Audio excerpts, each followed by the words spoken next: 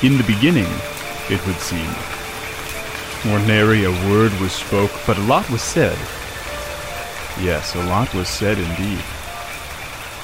You see, a lot was said, dear listener, not by rhetoric and claim and volley, but rather much better.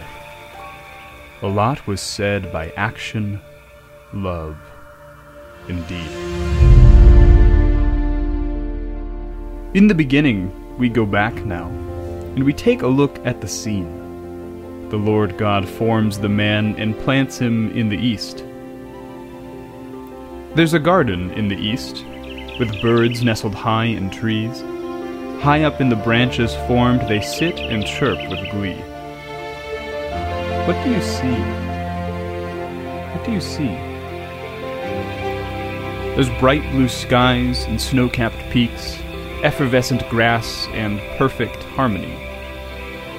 While standing on the eternal shores, you might look out and see the hand of God reach deep into the ocean's mighty waves. From the weeds he might pull a wet clump of clay to see what it would be. He mashes it and smashes it and gently caresses the face, the creature into being. He throws it up and out, and it swims about and goes on its merry way. What do you feel? What do you feel? The wind that graces cheek, the power of the Almighty rivers that flow and divide into four, the perfect harmony. With everything in order, no chaos has yet caused. So put yourself there, dear listener, for just a moment more, and feel the warmth. For from the great, the mighty, and the joyous, you are redeemed loved.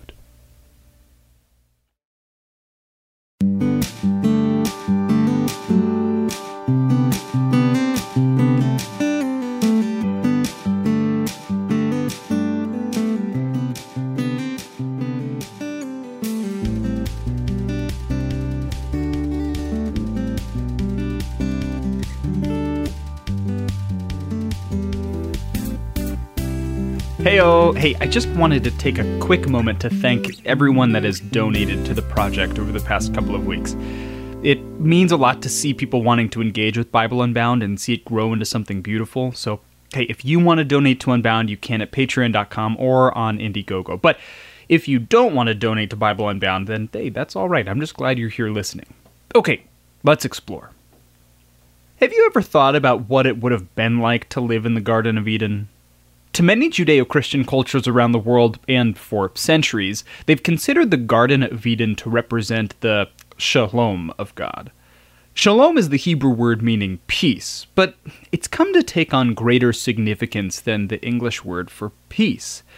If indeed the Garden of Eden is truly the perfect shalom of God, then we see what it would have been like. It would have been like harmony. The perfect fullness of God operating in perfect harmony with man, man operating in perfect harmony with others, and humanity operating in perfect harmony with all of creation. There would be enough food to eat, there would be no wars, no strife, no oppression. It would be a perfectly just society, with the Creator God as judge and ruler, and humanity operating as perfect divine representatives of God. Indeed, humanity operating as perfect divine representatives with God. Eden would be full of life, full of all the beautiful things in the world, from steel blue skies to amber fires, from creative creations to empirical evidences, the whole world operating as a perfect, harmonious system. And it's this perfect, harmonious system that the biblical authors are leading us on a journey away from, in the hopes of getting back to it. If there were ever a king to perfectly personify the tumultuous nature of the heart of Israel, it was Solomon. However, Solomon wrapped up into one package all of the best, if not more so, of King David, and all of the worst, if not more so, of King Saul. Solomon was like a biblical Jekyll and Hyde. Simultaneously, he raptures the Israelite people into a world most like Eden, while also pushing them into the depths of Sheol. This is perfectly captured when in 1 Kings 3:3 the author writes that Solomon, quote, loved the Lord, walking in the statutes of David.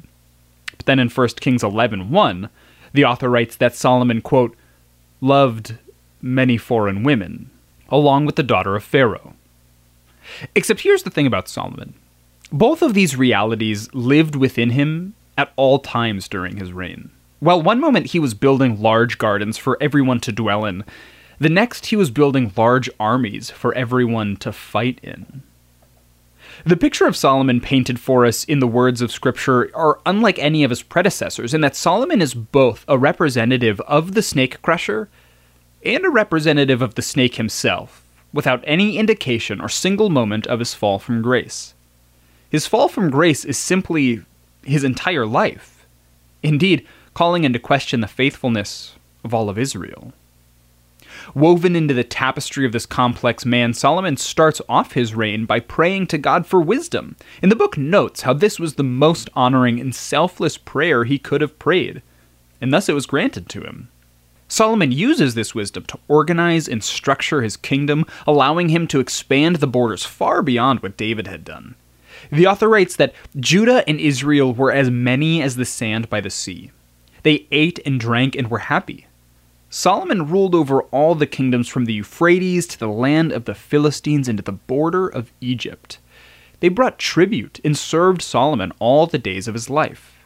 And Judah and Israel lived in safety from Dan even to Beersheba, every man under his own vine and under his fig tree, all the days of Solomon. And people from all nations came to hear the wisdom of Solomon, and from all the kings of the earth who had heard of his wisdom. Wisdom. Do you remember what tree Adam and Eve weren't allowed to eat from? The tree of knowing good and evil. Is that not the basis of wisdom? Fearing the Lord, knowing right from wrong. You see, this should make images of the Garden of Eden dance within our minds, as the true realization of the kingdom of God is coming to fruition in the life and reign of King Solomon. If it weren't for Solomon. The author carefully and purposefully places right in the middle of the words that I just read how, in the midst of every man having their own tree to sit under and vine to eat from, Solomon was, quote, acquiring many horses for himself. Many horses and many chariots. Okay, so maybe you don't quite see the significance just yet, but let's flip over and take a look with me at Deuteronomy 17:16. The author writes, "Only the king must not acquire many horses for himself, or cause the people to return to Egypt in order to acquire many horses, since the Lord has said to you, you shall never return that way again." Solomon's done both of these things. He's acquiring many horses, and he's pushed the boundary of Israel all the way back to Egypt. In the middle of beauty, chaos. During the reign of the judges, it took 2 whole books to show us this contradiction, and now it's fulfilled in one man. Oof. And we see this pendulum swing throughout the reign of Solomon. One moment, he's ushering in an era of unprecedented Eden-like governance. In the next, he's calling the Israelites into further idolatry. Right after creating this state of Eden-like existence, where man has dominion over the earth, and man has dominion over the plants, and they all have trees and food to eat, Solomon begins to build the temple. This is a good thing. It means he's ushering in an era of unadulterated access to the presence and power of God, and he's fulfilling what God had promised to David. He even cites the promise God made to David to ensure the building of the temple. Solomon says, "As God said, your son whom I will set on your throne in your place shall build the house for my name." And this becomes the impetus for him to build the temple. Which, as we've been going, we've noted how the snake crusher will architect the temple of God. He will redeem the land. He will be righteous and just, and so on. Solomon is edifying all of these themes. And then he drafts 30,000 men of forced labor to build the temple, calling to mind Samuel's warning to the Israelites who put Saul over them of the corrupt king. The question becomes, will Solomon be a Saul, the snake, or David, the snake crusher? Well, Solomon does build the temple successfully. It takes him 7 total years to build one of the largest, most magnificent temples in Israel's history. Indeed, Solomon was right that David's son will build a space in which the people of God will have unfiltered access to God. But remember, the son of David that God talked about, his throne will last forever. He will not be consumed by greed and pride, for while it takes Solomon 7 years to build the temple, it takes him 13 years to build his own house. The author juxtaposes once again Solomon's quest for honoring the Lord, the God of Israel, a good and righteous pursuit, with Solomon seeking his own glory and power above that of God, choosing what is right in his own eyes. Quickly after building the temple, however, Solomon dedicates the temple by praying this powerful and beautiful blessing over it, furnishing it completely, and the Lord appears to Solomon, and he says, "I have heard your prayer and your plea which you have made before me. I have consecrated this house that you have built by putting my name there forever. My eyes and my heart will be there for all time. And as for you, if you will walk before me as David your father walked, with integrity of heart and uprightness, doing according to all that I have commanded you, and keeping my statutes and my rules, then I will establish your royal throne over Israel forever, as I promised David your father, saying, you shall not lack a man on the throne of Israel. But if you turn aside from following me, you or your children, and do not keep my commandments and my statutes that I have set before you, but go and serve other gods and worship them, then I will cut off Israel from the land that I have given them, and the house that I have consecrated for my name I will cast out of my sight. And Israel will become a proverb and a byword among all the peoples. And this house will become a heap of ruins." You see, Solomon lives his life. His kids live their life, walking on the edge of a knife. And as the rest of the books of the Kings will demonstrate, this is symbolic of how Israel, too, as a nation, is walking their faith on the edge of a knife.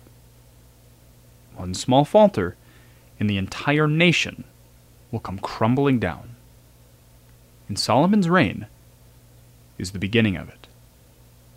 The story of Solomon ends with 3 powerful vignettes. The first, the Queen of Sheba, comes. Undoubtedly, the author wants us to see this in light of David and Bathsheba, or even Adam and Eve.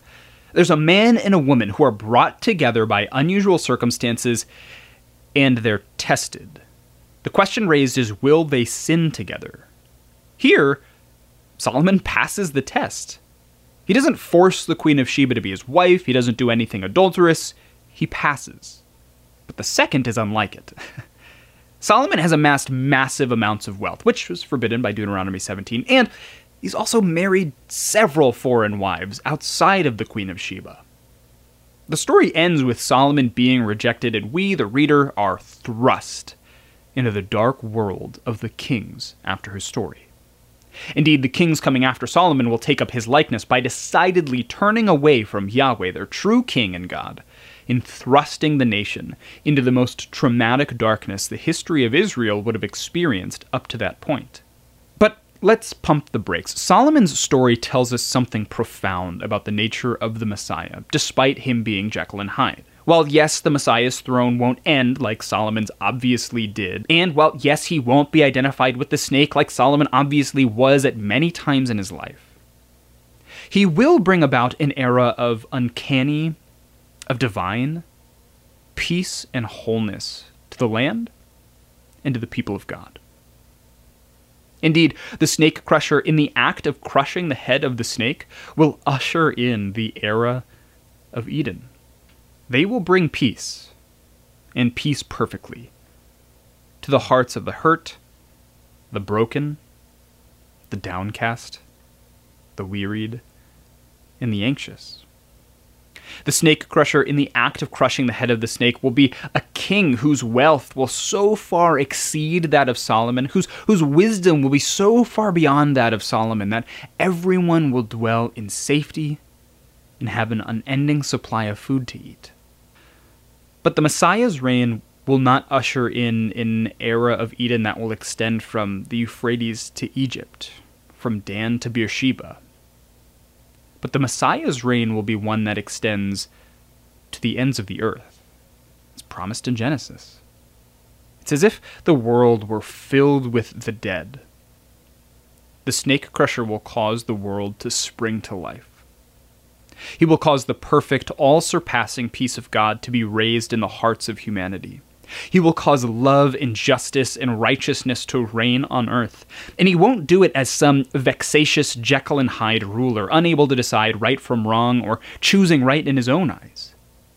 He will perfectly and beautifully discern the will of God and usher in the ultimate, true era of Eden. Thanks so much. My name is Austin, and this was Bible Unbound.